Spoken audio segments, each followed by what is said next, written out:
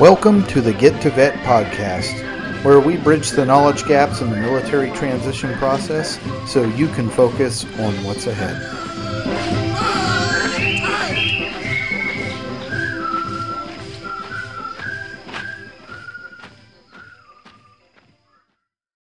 Hey, Get to Vet listeners, this is Mike, and now for my personal disclaimer. Although I am active duty military, I'm not an official spokesperson of the United States Navy. Any of my views expressed on the Get to Vet podcast are based on my personal experience. Thanks for listening. Hey there, Get to Vet listeners. Welcome to another episode of the podcast. I'm Trevor Maxwell, and with me, as always, is Mike Riggs. Hey, and today we have a great guest. I'm excited to have him. I've chatted with him before about his organization, and I thought it would be awesome to bring him on and talk about it himself. Harrison Bernstein. I'm going to turn it over to him and let him talk a little bit about it himself. So, Harrison, go ahead and introduce yourself to everyone. Well, thanks for listening, everyone. My name's Harrison Bernstein. I am the founder and executive director of Soldiers to Sidelines. And what we do is we educate, develop, and certify active duty, transitioning, and veteran service members to become coaches within their community. And we work with multiple sports.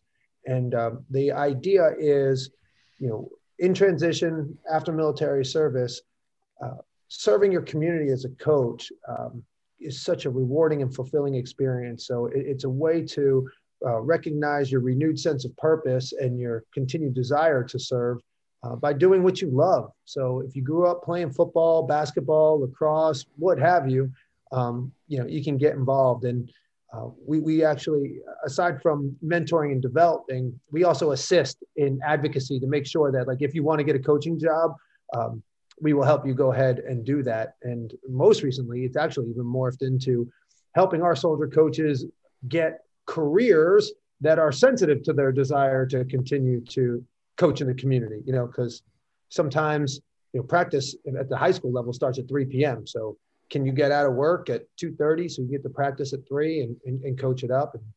And I think the companies that really get behind that understand that they can retain great quality leaders for longer because, they're really satisfying their employees' desire to get involved in the community.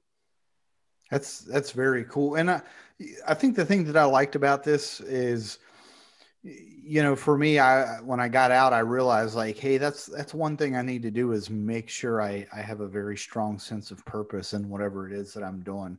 And so, like, the first time that we talked, when you said that for me, I was like, yes, absolutely. I can relate to that. Cause I tell that to people all the time. And hey, man, seek fulfillment, not money, go out and find something that you're passionate about and go after that, because there are tons of rich, miserable people out there. Yeah, absolutely. And the thing is, we have, the only thing we truly own in this world is our time, right? And so how we choose to spend that is really important, right? And that's what's going to lead to a more fulfilling life. Now, part of the equation is we have to make money. Like, you have to put a roof over your head. We have to eat. We have to provide for our families.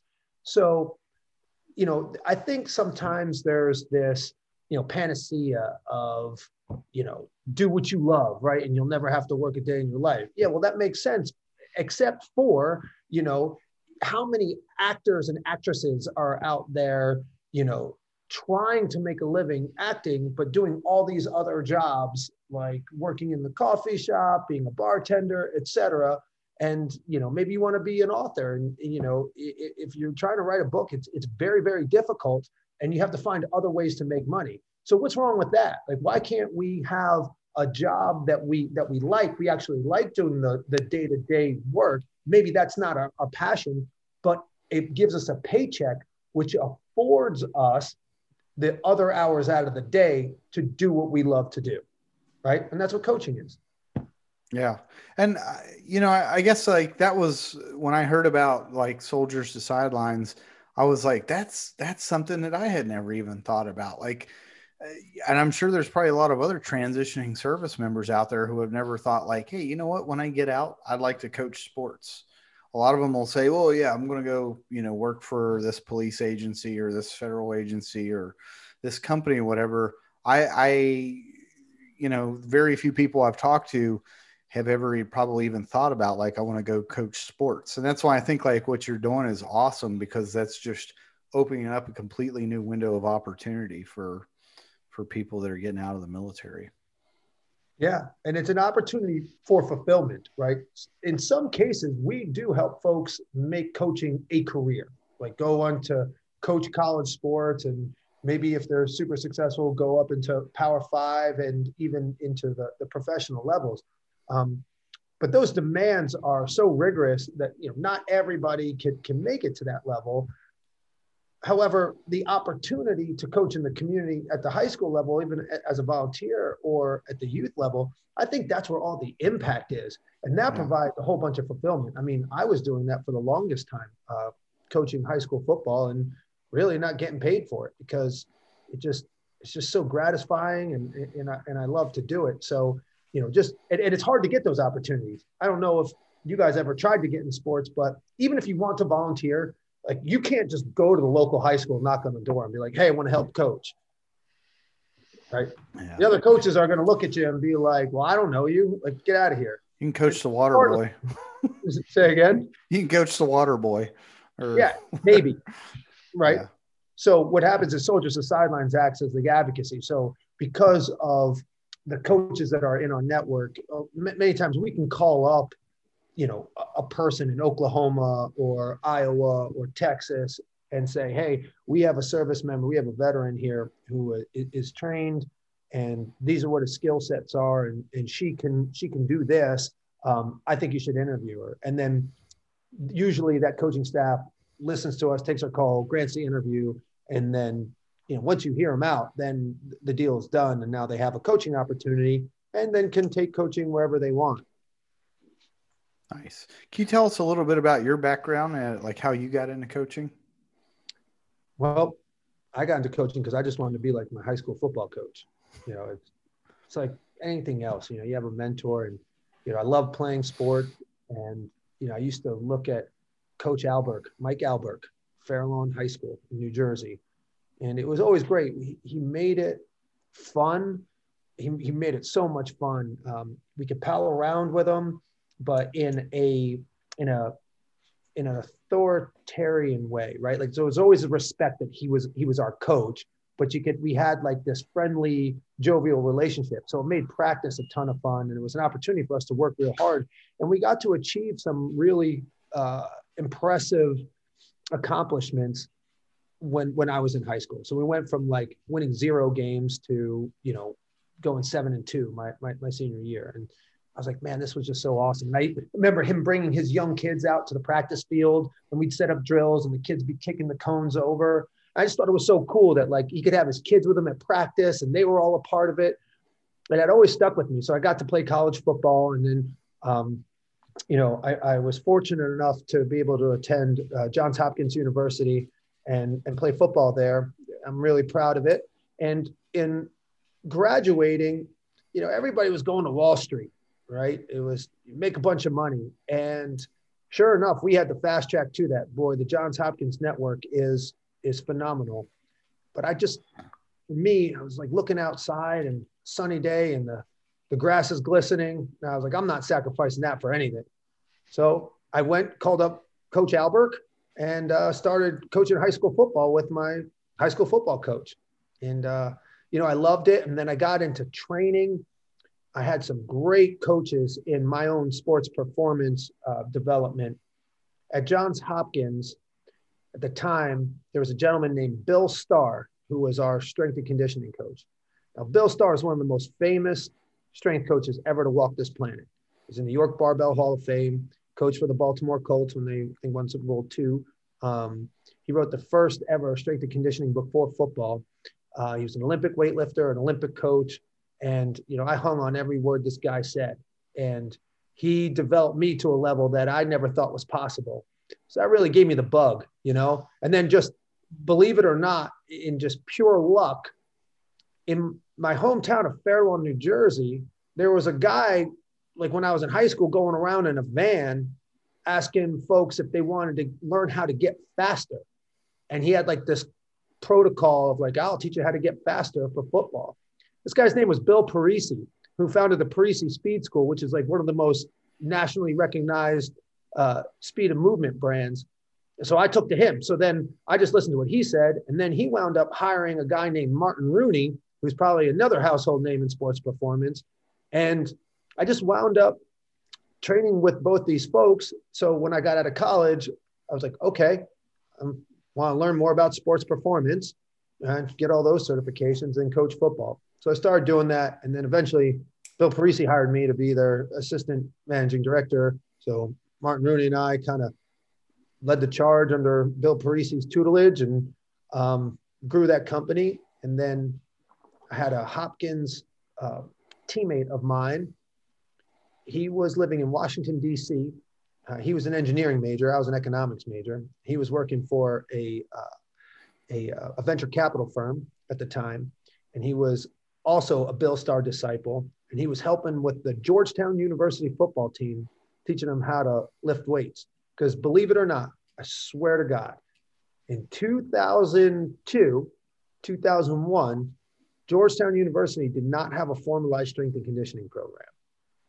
So he and I kind of teamed up. I did this project when I was in college, and this is like the beginning of the internet, right? So remember in 2000, like nobody knew what the internet was really going to do. Like, how are we going to monetize it? Remember there was like Y2K, like if the clock strikes midnight, the whole internet's going to explode, right? That was a thing. So anyway, we figured out ways to utilize some of our Microsoft Excel skill sets in creating these models to predict, track, and cultivate strength and conditioning programs. And then I wound up moving to Washington, D.C. to implement this at Georgetown University because my buddy wound up becoming the first strength and conditioning coach there. So he and I just took it over. His name's Augie Morelli, brilliant guy. And he and I stood this thing up and was there for 2 years and happened to know the brand new strength coach of the Washington Redskins at the time, not the Washington football team, the Redskins at the time. Mm-hmm. And I had known him from my days with Parisi, and he brought me out and started working for the Redskins as a strength coach. And all this while, man, I just was always wondering, what does it take to be the ultimate coach? Like, what would be all the sciences you need to know, right? Surely some physiology, right? Some anatomy, biomechanics. And I had a pretty good handle on all that stuff. But at the time, at night, I was teaching in the exercise science master's program at George Washington University.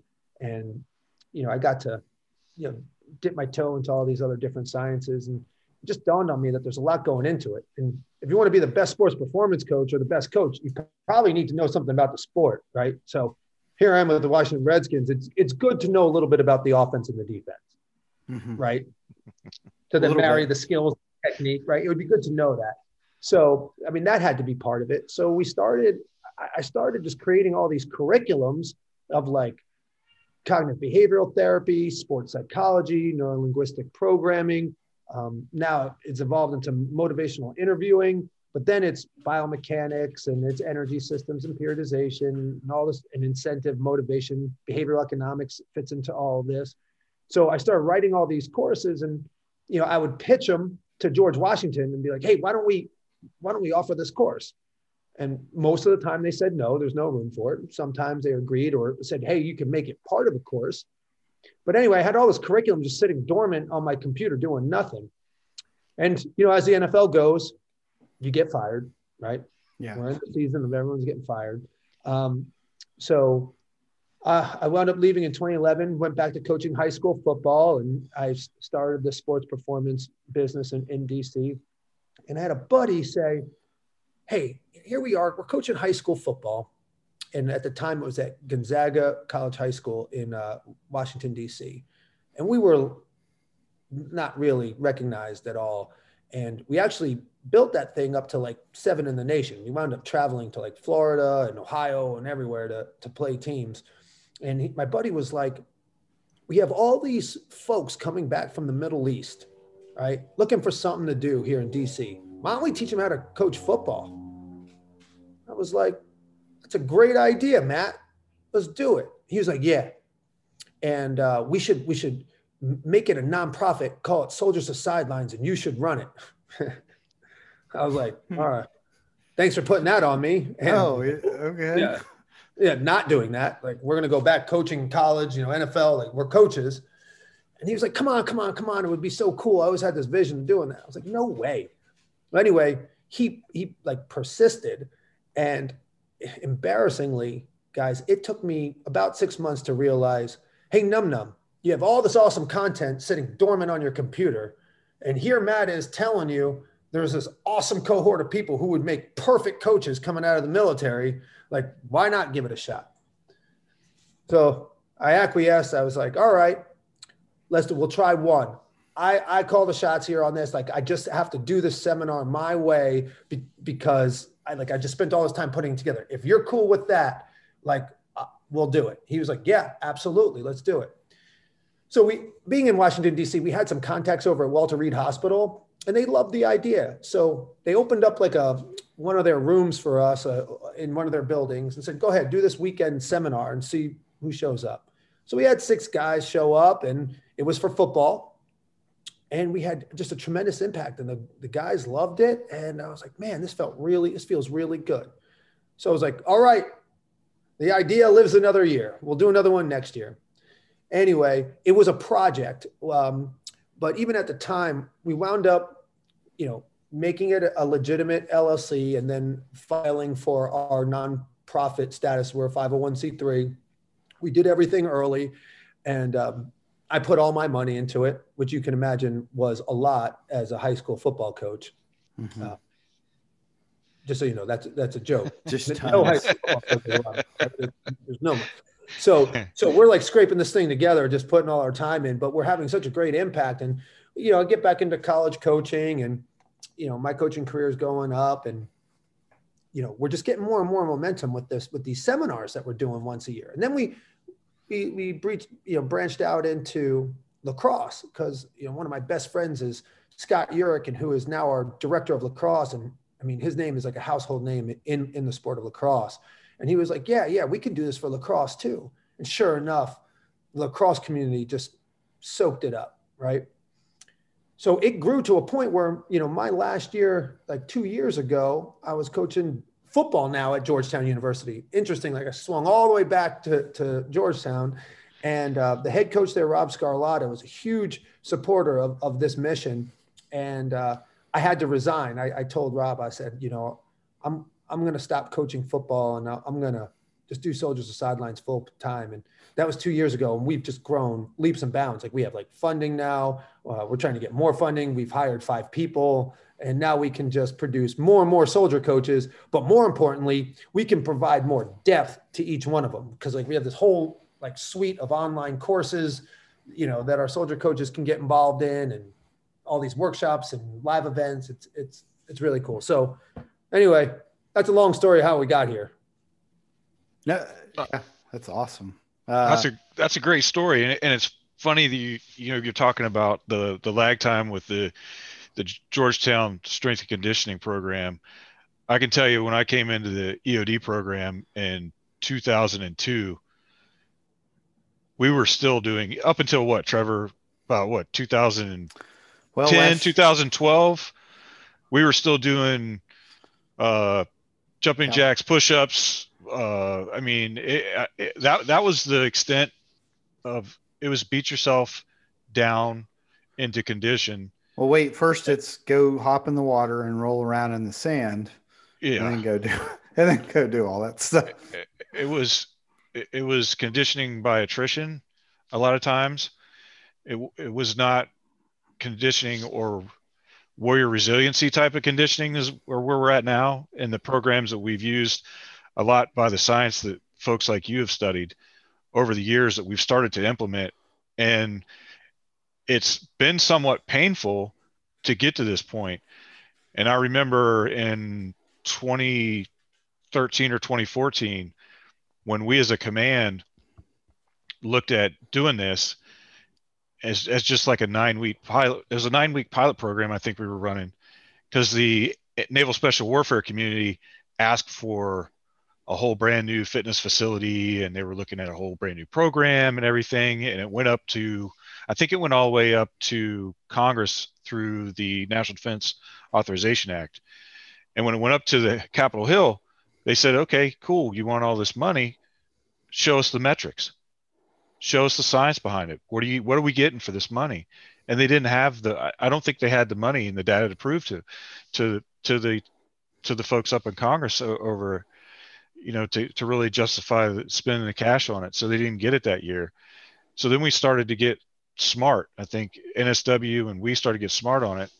You have to show basically as a combine, you have to show the where you're at in the flexibility, where you're at in the weight, where you're at in the body fat percentages, where you're all that, at the beginning, we ran folks through the program and then we did it again at the end.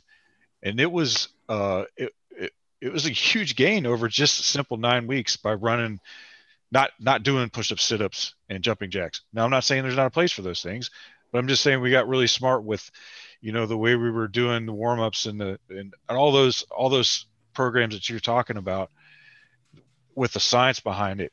And really, because a lot of times in special operations, the person is the weapon system, not the ship and not the plane, not the tank. It's really the person is a weapon system, and you're just putting that equipment on that person.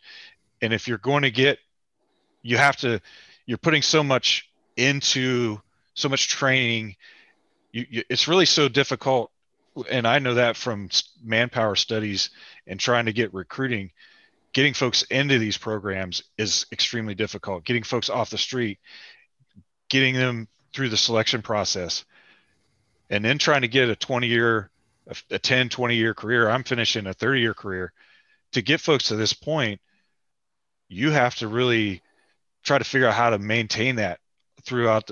And it will wear you down, jumping and wearing body armor, 70 pounds of body armor and a rucksack full of explosives and up and down hills in Afghanistan and, doing all that. You really have to figure out the scientific path like you guys have pioneered in the sports medicine world and the exercise physiology.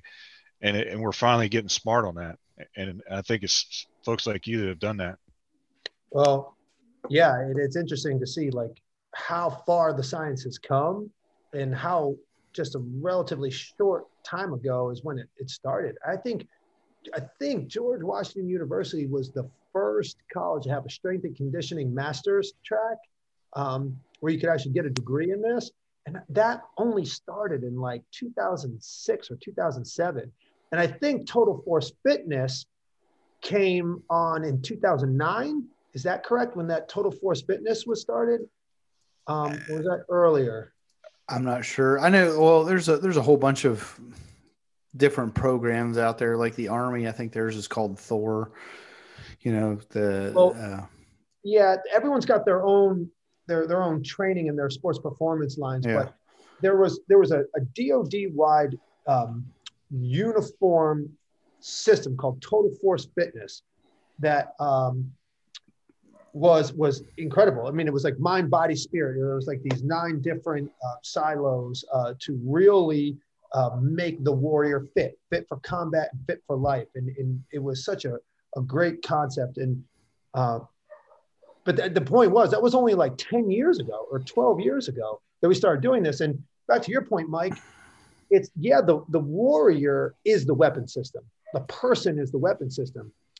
And so why would we want to damage that through like overuse injuries and battling down? It's like we train so hard out of combat, right? So now we have all these chronic injuries that we're going into combat with.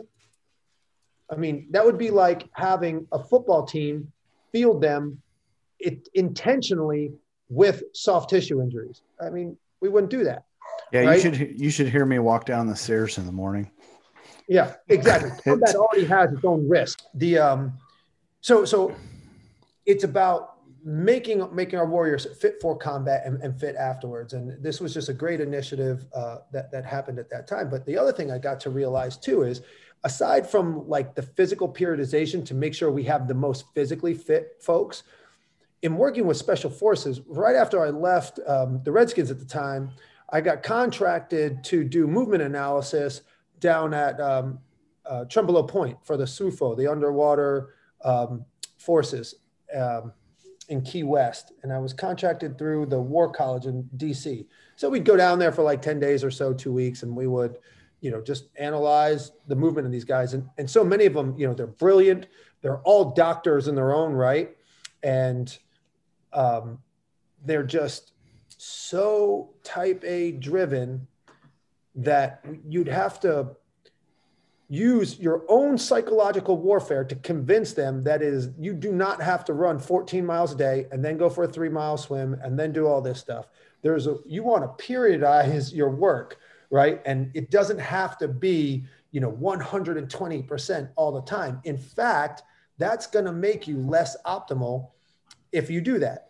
So it was really challenging to start to convince folks that, you don't have to live up to this reputation every single day. Yeah. Right. I think like in the military, some of those schools, they do that because they want that reputation of being hard. Like, yeah, like the Special Forces selection course, BUD/S, all that. Those are all, I can see why they induce stress there, because that's their selection, right? That's the initial, like, okay. Same thing with EOD school. Like, we're going to induce a lot of stress into you to see how you perform, so you can be trained as a SEAL or as a Green Beret or Ranger or EOD tech or whatever. But once you get there, it's not so much about like, let's just make these guys hurt as much as possible. Let's start working on building them effectively. I've seen it, and I know Mike's seen it too. Like, yeah, hey, these guys already proved they belong here. Let's stop hammering them into the ground. Well, this was the thing that I was witnessing. Nobody was hammering these guys into the ground. They were choosing to do it. Right? There's a place for BUD/S and the Q course and all that stuff. There is a place for that kind of like exposure training, I like to call it. But once you make it, these folks were willingly doing it themselves, thinking that they were living up to this, this status, this reputation of having to be like the ultimate alpha all the time. And I get it, like that's why they're there.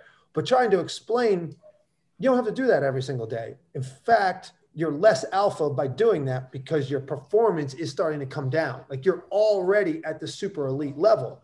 Keep the work ethic, but there's a way to like undulate the volume so you don't have all these overuse injuries. Cause like, that's why I was there in the first place. Somebody's got a hamstring or a low back issue or something. And they're like, why do I feel this pain? Well, cause you slept 4 hours, then you woke up and swam 2 miles, then you ran 10 miles, and then you went back and then went to work and then came back and did the same thing 10 days in a row. That's why your back hurts. Yep. Well, to kind of get back on that, the Soldiers to Sidelines program. So how does that work if somebody's interested in kind of going through that process? How do they start that?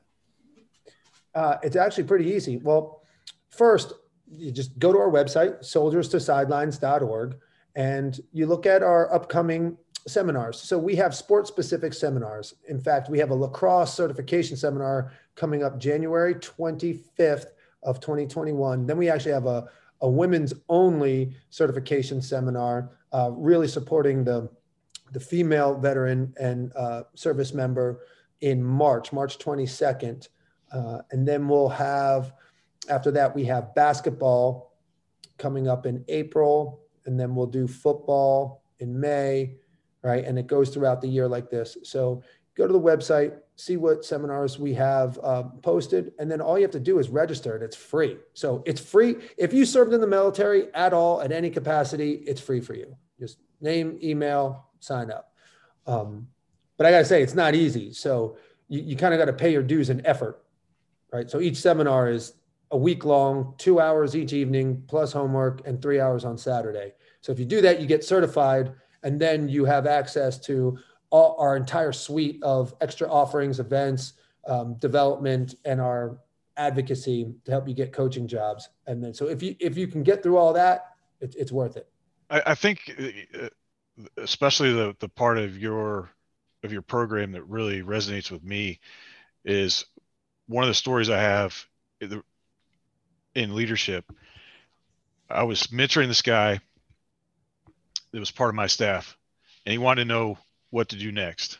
He went and talked to a couple other guys, senior guys on my staff, and he had the opportunity to go out and lead a platoon. And he came and talked to me, and I said, this is what you should do. You should go out to operational units, and you should go and lead a platoon. And he said, I just think I want to do something more strategic. I think I could do something more in the community that would be more strategic. And I just couldn't wrap my head around. I was like, are you talking like strategic, operational, tactical levels? I mean, what are you really trying to? Yeah, I just think I can do something at a greater level. And it really baffled me, because I said, so hold on, I'm asking you and giving you the opportunity, and you have the opportunity to go and lead and impact men and women and mentor them and train and prepare them to go do one of the most dangerous jobs in the military. And every one of us who have been in the military remembers our first chief, hands down. We remember who they were, how they were.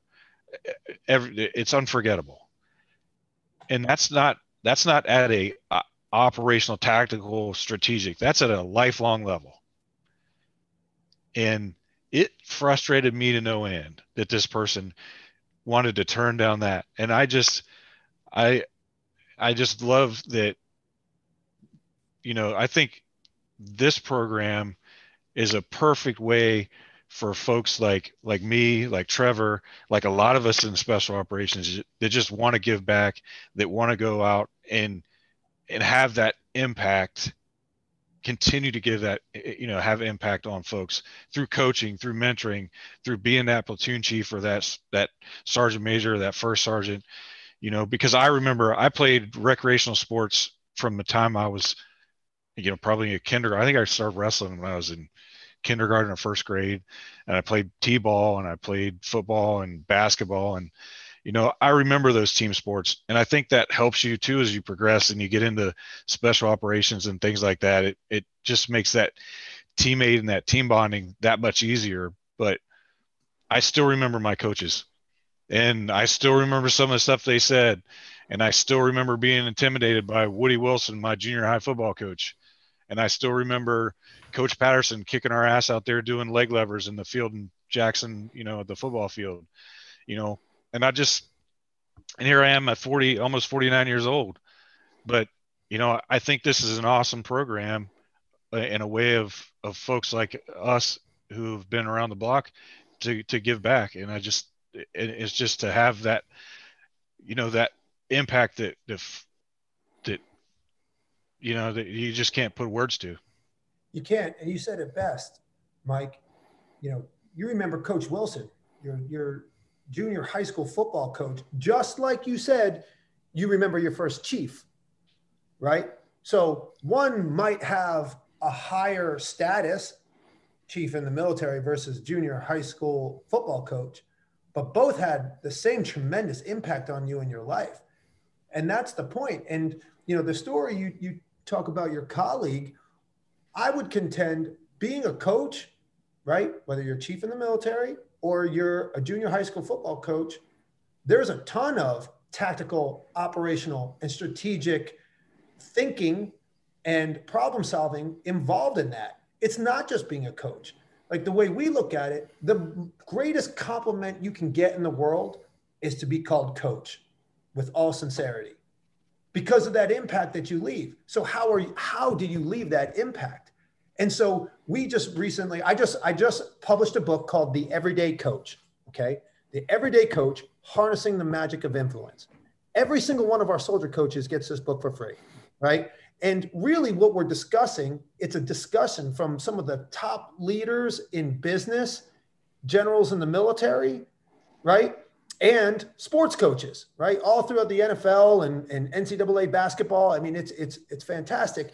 And what we do is we distill this all down, like what is happening? How can we be the most strategic, tactical, operational coach so that we can influence other people to do what we want them to do because they want to do it. And if you think about that, every single person is a coach every single day in every aspect of your life. I don't care if you're trying to get your kids to do the dishes, right? You want to convince your spouse to go to a specific restaurant on Friday night. All of this is influence. And wouldn't it be great if your spouse was like, hey, honey, let's go get wings and beer and watch football on Sunday. You'd be like, yeah, it's a great idea. So now she wants to do that. And that's exactly what I want to do. Perfect. If right? Mike's wife did that, I would get really mad because that's our thing. Yeah. Encroachment.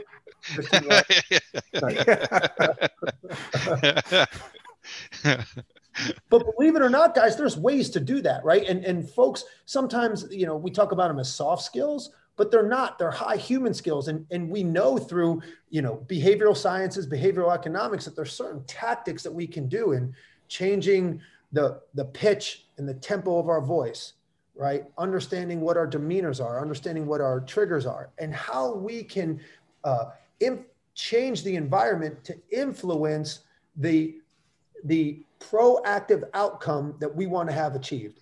And ultimately, it's just influence people to do what you want them to do, but because they want to do it. And then we're all leaders and we're all coaches in that respect. And I encourage you to pick up the book to really, hear what some of these awesome leaders, like how they've been able to do that. Like General Casey, who was our, 36th Chief of Staff of the Army, like he's all in the book. And, we have Coach Matt Doherty's in the book. He was a former head basketball coach for Notre Dame and UNC, North Carolina. He played there, actually. He's got some great insights.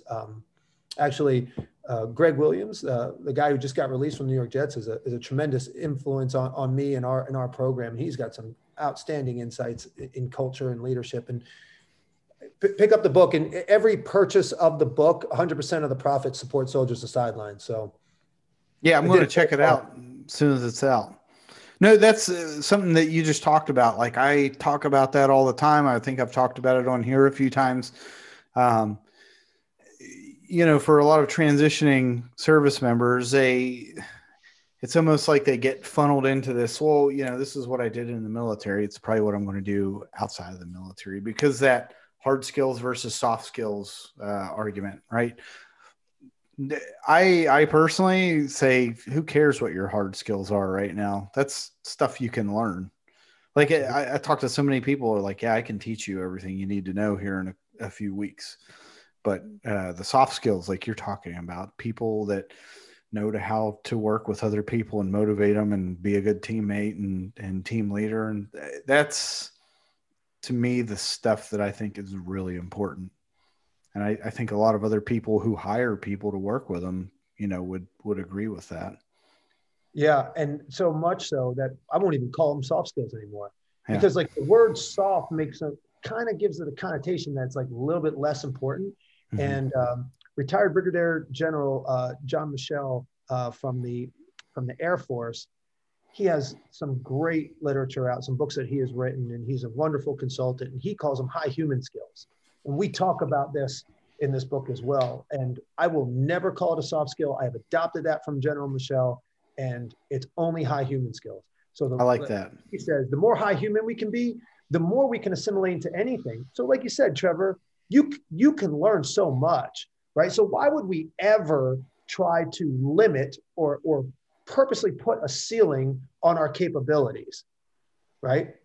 Just because we served in the military or you had some career in finance doesn't mean you're not able or don't have the capacity to shift and do something else.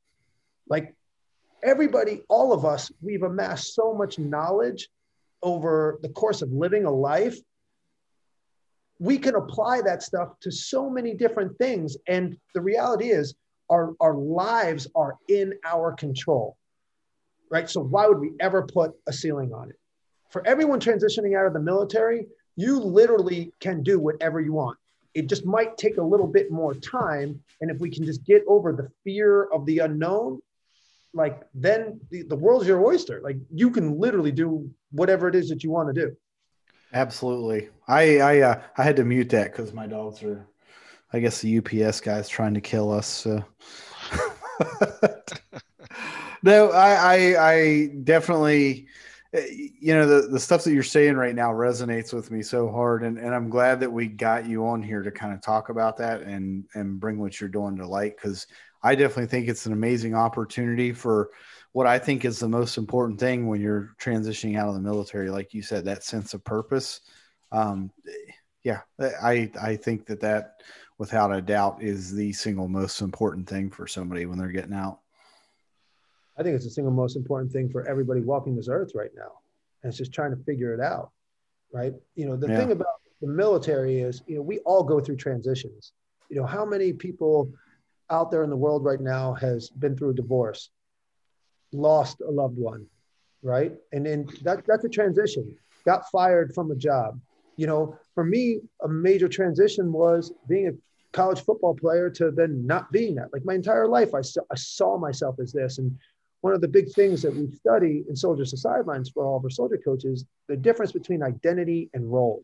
And if you can separate the two, right, where your role is a Marine, a sailor, like that's just, you're serving as something you did. Yes, you did it for a sense of purpose and service, but that was just something you did. That's not who you are. Who you are is so much greater than that. And that allows us to take on other roles. And transition is scary. It just is. And everyone says, it kind of comes off like tongue in cheek, handle change, right? The great book, Deliberate Discomfort from Mission 60 and Jason Van Camp. Like, I love that book, right? And we talk about, being uncomfortable, being comfortable, uncomfortable. And everybody says that until you're really freaking uncomfortable. And the other thing is change, transition. It's like this.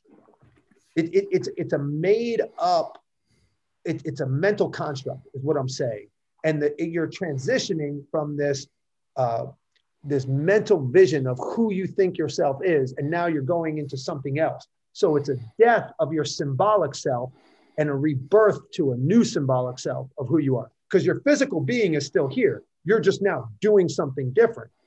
The fear happens in our brain, exactly where this symbolism is coming from of who we are. So once we can get over that, you empower yourself with so much courage and confidence to do whatever you want. And I think when you have a greater sense of purpose, it doesn't necessarily have to be in your vocation. It has to do with like how you live your life. And if you can figure that out, you're going to live a very, very rewarding, fulfilling, and loving life. Well, I think you make great points, and I am I'm the guinea pig in the transition here because I retire October 1st. And what I'm finding is having 2 or 3 different things to do on my way out as well, 2 or 3 different things to focus on. And I'm fortunate enough to have, the military pension to rely on. So it affords me a little bit more risk, I guess, but to focus on the podcast or, to focus on leadership coaching or in mentoring and things like that, or to maybe do a third thing or whatever it is. I think that's key. I can just go and do all these different little things that I can, focus on this for a little bit and focus on that for a little bit instead of, for a good part of 20 years, especially in the EOD community, focusing on leading, preparing, and surviving combat and special operations. I mean, that's pretty much was our focus for the longest time is, especially for a while, was just live. And, that's the way it was. And here we are somehow. Somehow we made it. I tell that story a lot. I mean, like literally years of my life, I was 6 months in the States, 6 months in Iraq or Afghanistan, like for like basically 6 years, like literally that was home. And even when I was home, I was at that same thing, right? I didn't expect that I was going to even live to be 35 years old. And there I found myself 35 years old with a wife and 2 kids. And I was like, well, shit, what do I do now? Right. And so it's weird, but I got to tell you, like, this conversation has actually gone a lot deeper.